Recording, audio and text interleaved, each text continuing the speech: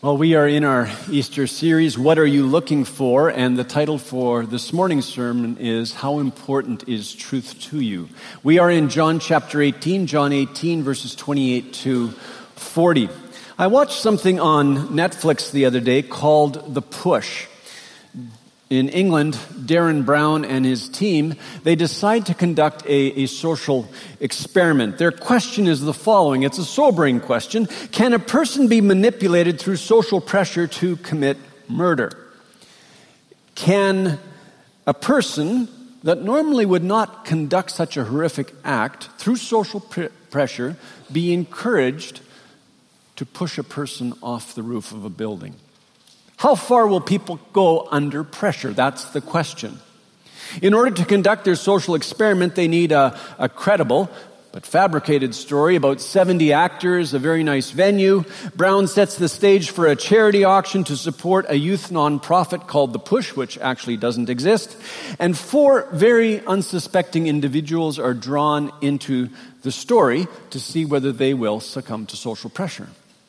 By involving the stories in a series of less than honest acts. And so along the way, their commitment to truth is compromised. They become more and more enmeshed in the story, more and more committed to the outcomes of the story. By the end of the evening, of the 4, how many do you think push a person off the roof?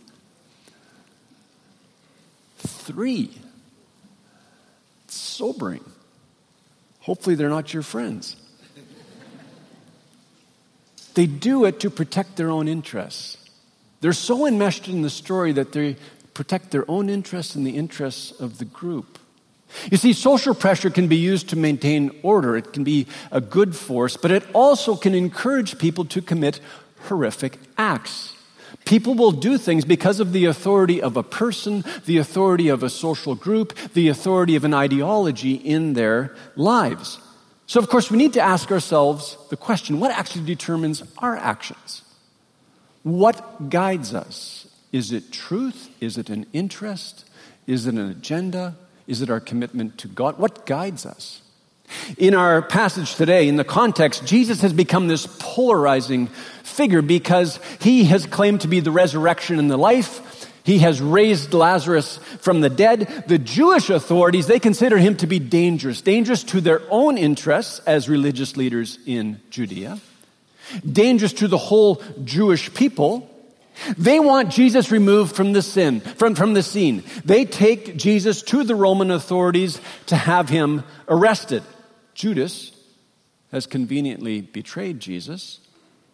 Peter, because of social pressure, he capitulates. He denies Jesus 3 times, and the rooster crows. So as we read the text today, I would like you to ask yourself, who are you in the story? On that day when Jesus was arrested and taken to Pilate, would you and I have been like Peter? Would we find ourselves in the crowd or among the Jewish authorities? Do we identify with Pilate? Would we be like Jesus? What truly guides us? John chapter 18, verse 28. John 18, verse 28. Then they led Jesus from the house of Caiaphas to the governor's headquarters. It was early morning. They themselves did not enter the governor's headquarters so that they would not be defiled, but could eat the Passover.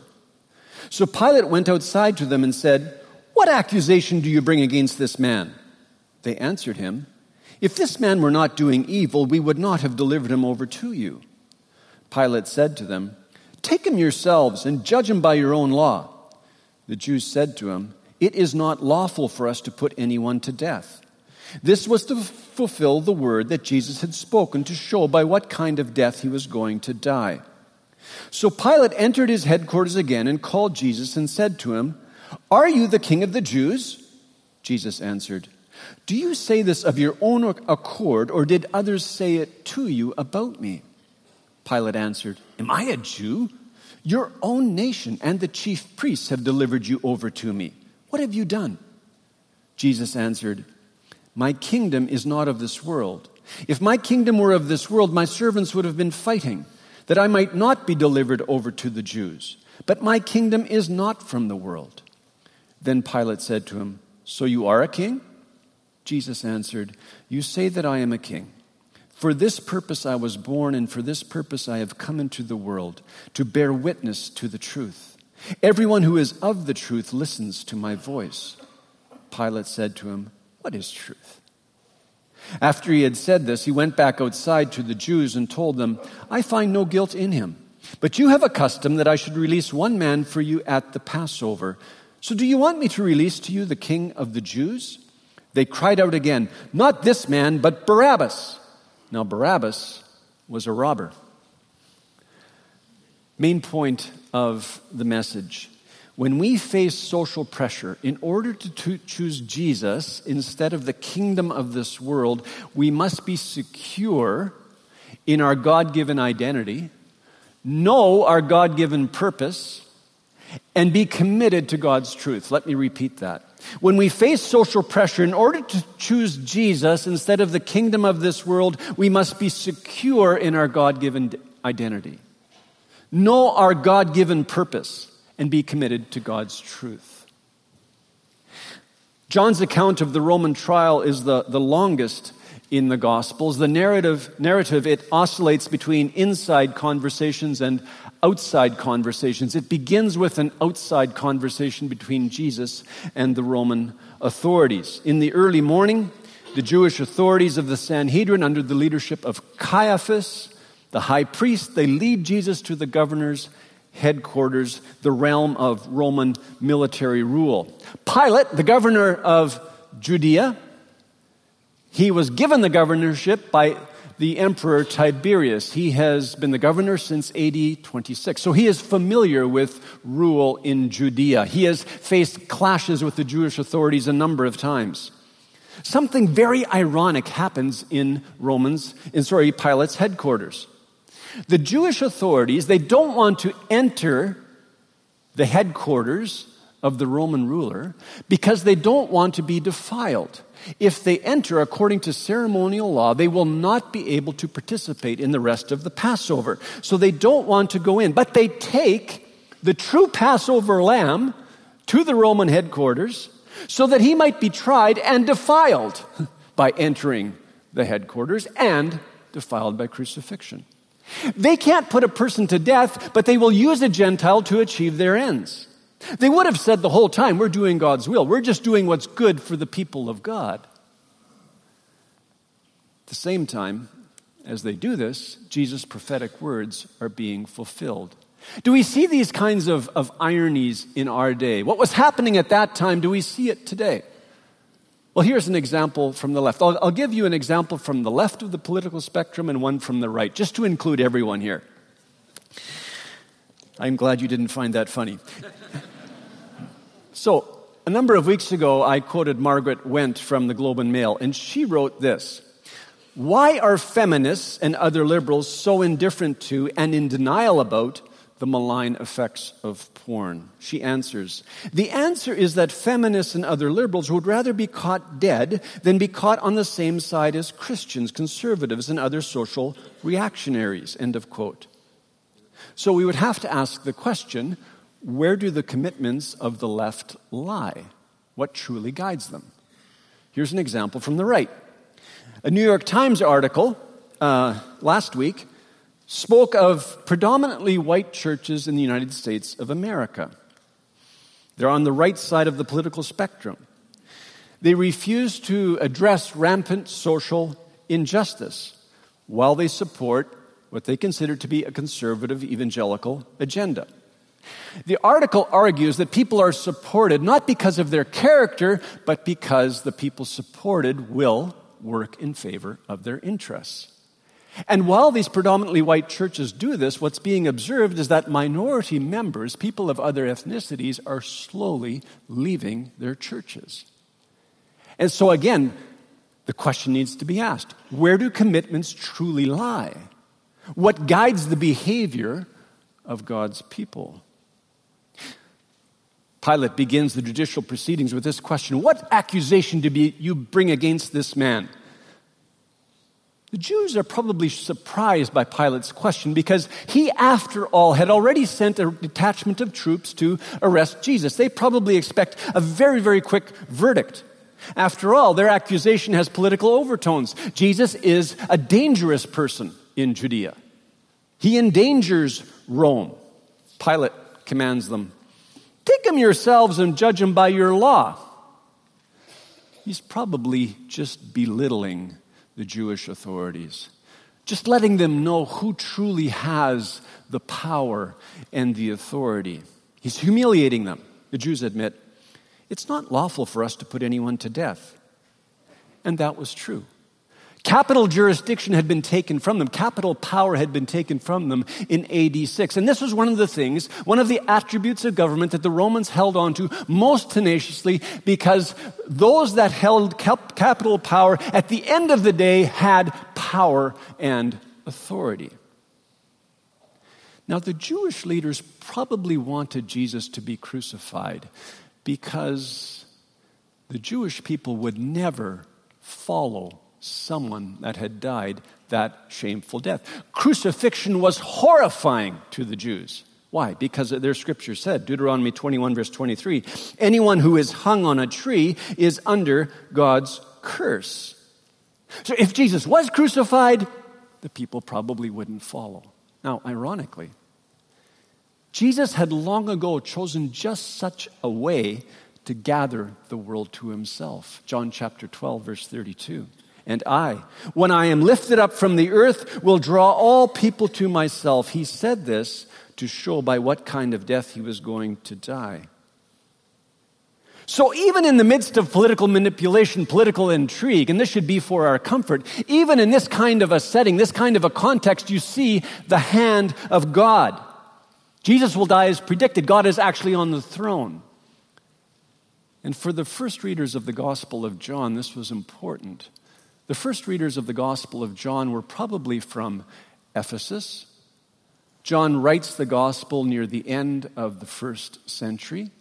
So Ephesus is this important political center. The imperial cult is strong. The emperor is worshipped. It's a pluralistic society, but Christians, they find themselves on the margins. They are not finding favor in society. They are under pressure to conform, and they need to know whether Jesus is just some radical messianic figure crucified by Rome and rejected by the Jews, or is he truly much, much more?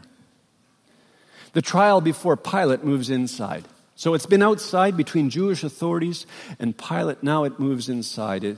The conversation is now between Pilate and Jesus. Pilate asked Jesus, "Are you the king of the Jews?" That was the charge leveled by the Sanhedrin. Pilate is probably incredulous. Jesus doesn't look like a threat to Rome. Jesus turns the conversation around. He asks a question.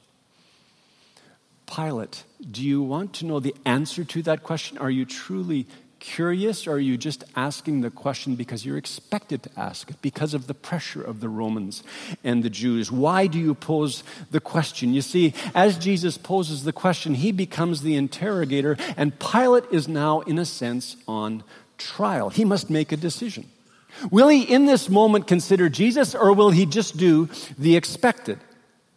His answer is contemptuous. Am I a Jew? Your own people betrayed you. Why? What have you done? And in response to Pilate's question, Jesus makes a profound statement. Verse 36. My kingdom is not of this world. If my kingdom were of this world, my servants would have been fighting, that I might not be delivered over to the Jews. But my kingdom is not from the world. In the Gospel of John, the word kingdom, it appears here in chapter 18 and also in chapter 3. What happens in chapter 3?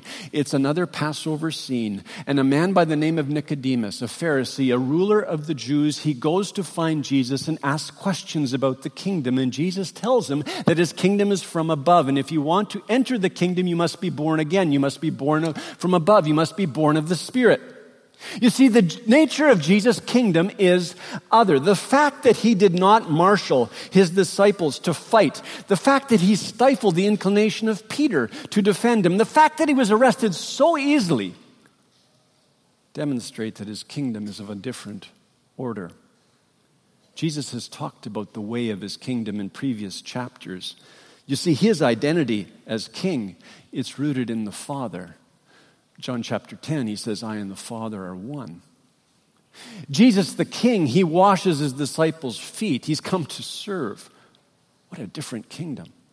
Jesus the king, he's like a vine. He invites the disciples into his life to be united with him. Those that follow the king, they are given life through the true word of the king.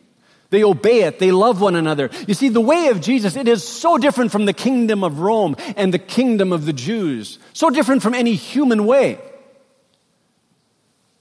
For God so loved the world that he gave his only Son, that whoever believes in him should not perish but have eternal life. Pilate must choose. Can Pilate separate himself from his world, from the social expectations of the Jews, the expectations of Rome? Can he separate himself just for a moment and consider Jesus?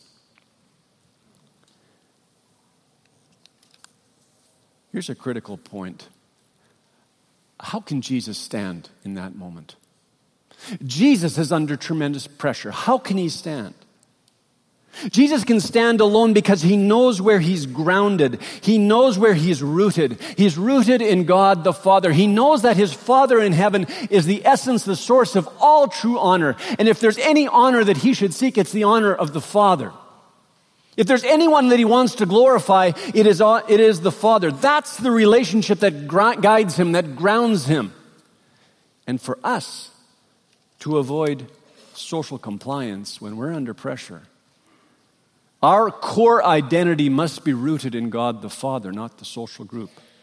No matter which social group we belong to. Our core identity must be rooted in God the Father, not the social group. You know, in his trial of Jesus, Pilate despises the Jews. Yet, he capitulates to their demands. We know from history that Pilate had this really tenuous relationship with Rome. Yet he tries to secure their favor, their honor. He's controlled by the social groups that he actually despises. He's unable to separate himself. He's weak. He's vacillating. To decide for Jesus, he has to separate himself from those groups that give him an identity in society, that allow him to be governor. It's all very fleeting, all very insecure, but he holds on to it tenaciously. And we must all choose between Jesus and the identities of the kingdom of this world. We do it in the workplace. We do it at home. We do it on the university campus. We do it within the cultural group that we find ourselves. We often need to do it in the church as well. For us to avoid social compliance, our core identity must be rooted in God the Father, not the social group. The inside conversation between Pilate and Jesus, it continues. Verse 37, then Pilate said to him, so you are a king? Jesus answered, you say that I am a king. For this purpose I was born, and for this purpose I have come into the world to bear witness to the truth. Everyone who is of the truth listens to my voice. Just an interesting note. These verses are found in the oldest fragment of the New Testament. It's dated to about 110 AD, found in Egypt. It preserves the core reason for Jesus coming. Verses 37 and 38. To bear witness to the truth. John 1:14. And the Word became flesh and dwelt among us. And we have seen his glory, glory as of the only Son from the Father, full of grace and truth. Jesus embodied truth. John chapter 8, verses 31 and 32. So Jesus said to the Jews who had believed in him, if you abide in my word, you are truly my disciples, and you will know the truth, and the truth will set you free, including freedom from social pressure. He revealed the truth through everything that he did, everything that he said. It was the truth. How does he present himself to Thomas? John chapter 14, verse 6, Jesus said to him, I am the way and the truth and the life. No one comes to the Father except through me.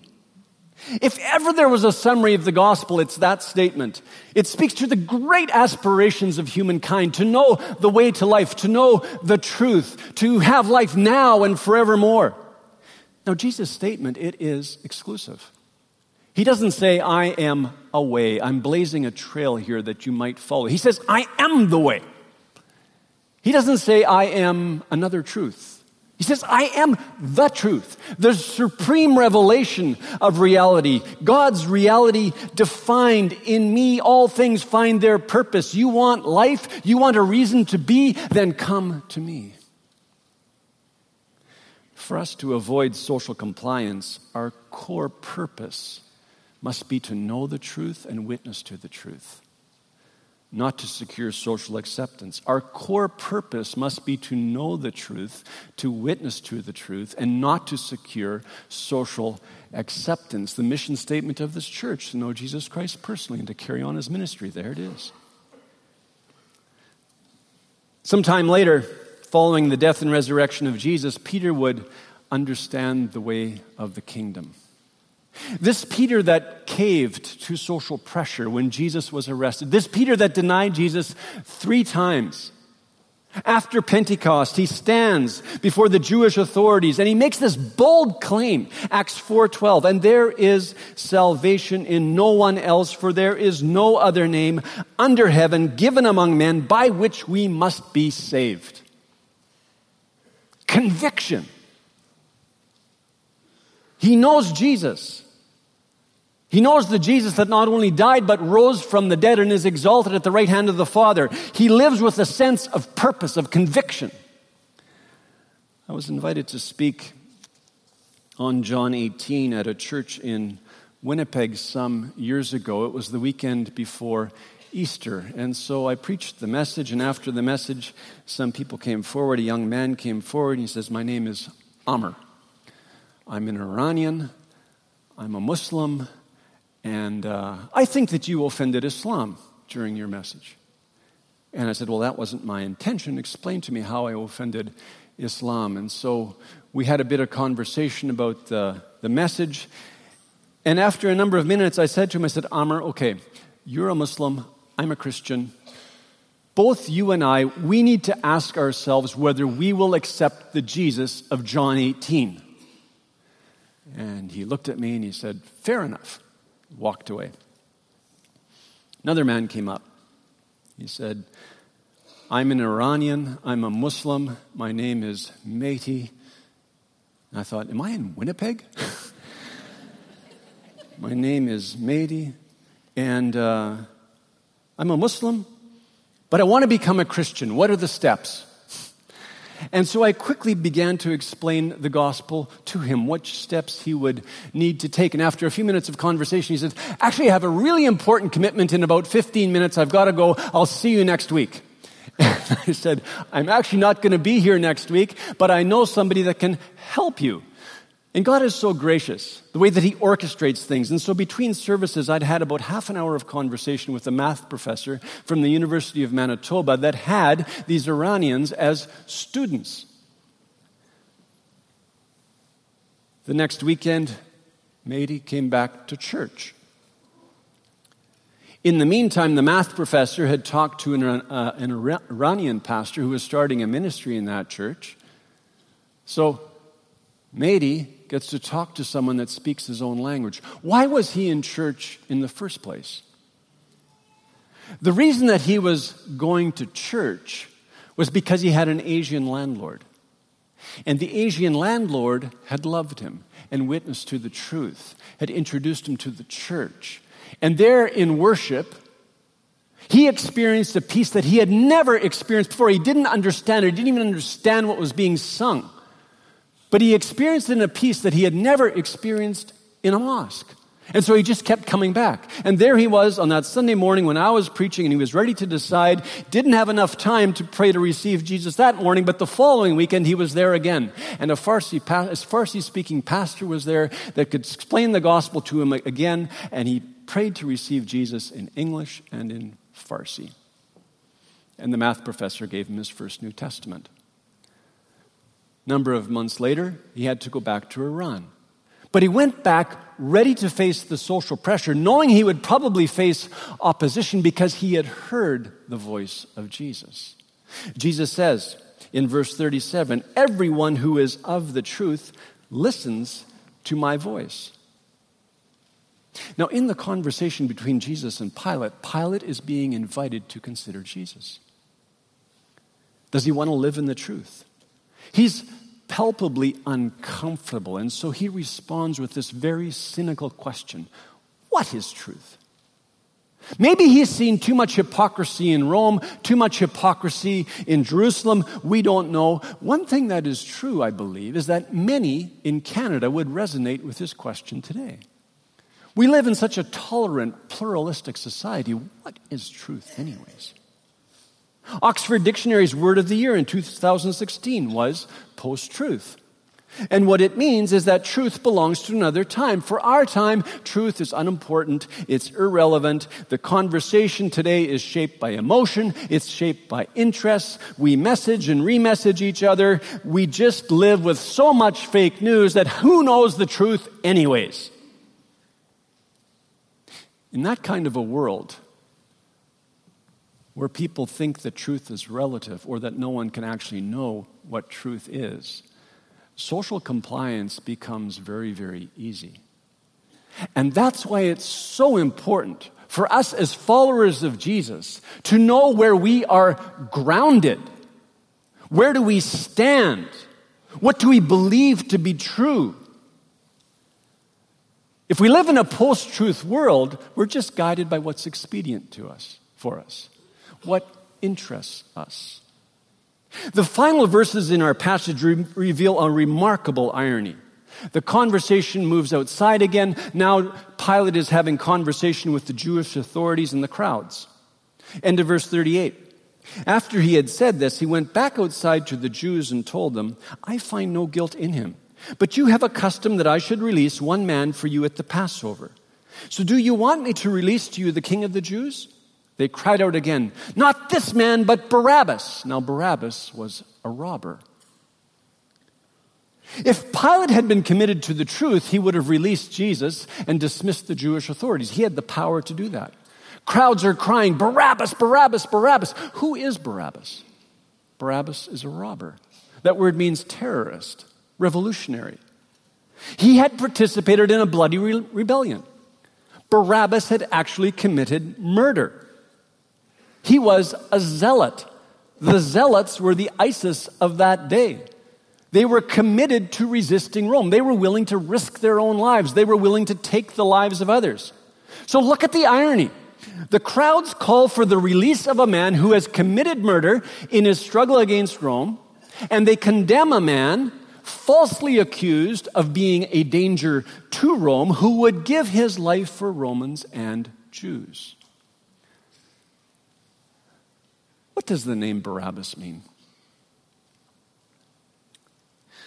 The name Barabbas means son of the Father.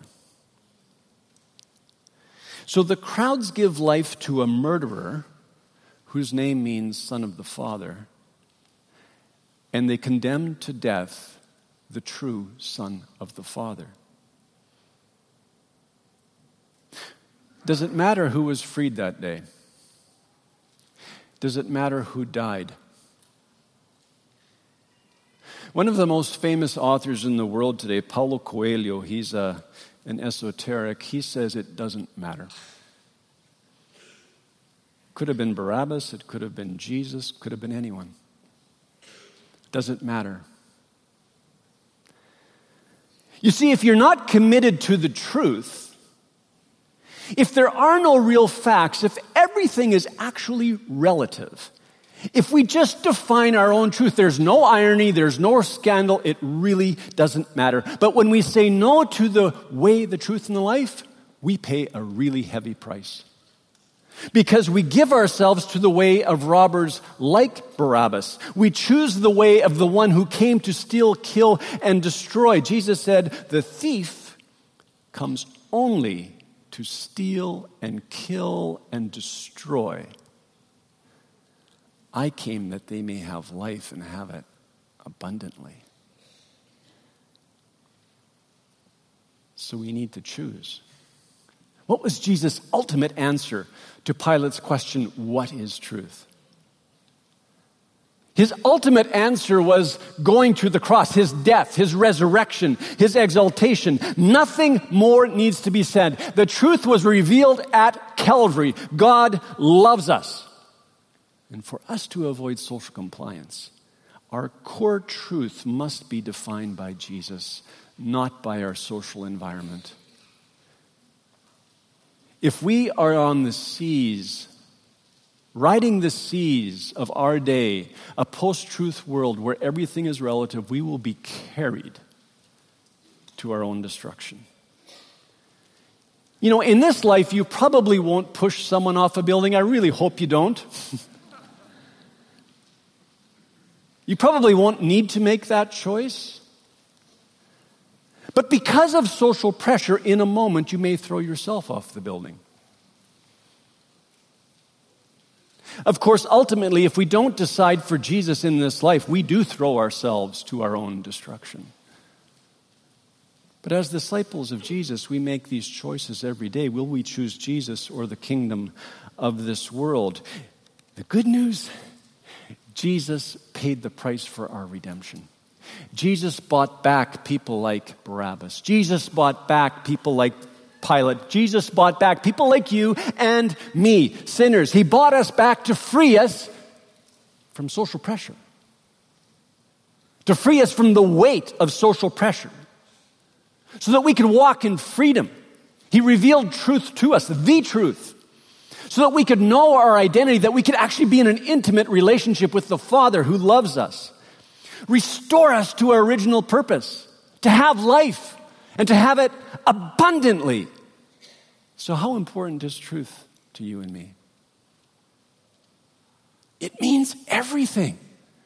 Truth means everything. And may we, brothers and sisters, choose the way, the truth, and the life. Jesus. Amen? Amen. Let's stand for prayer.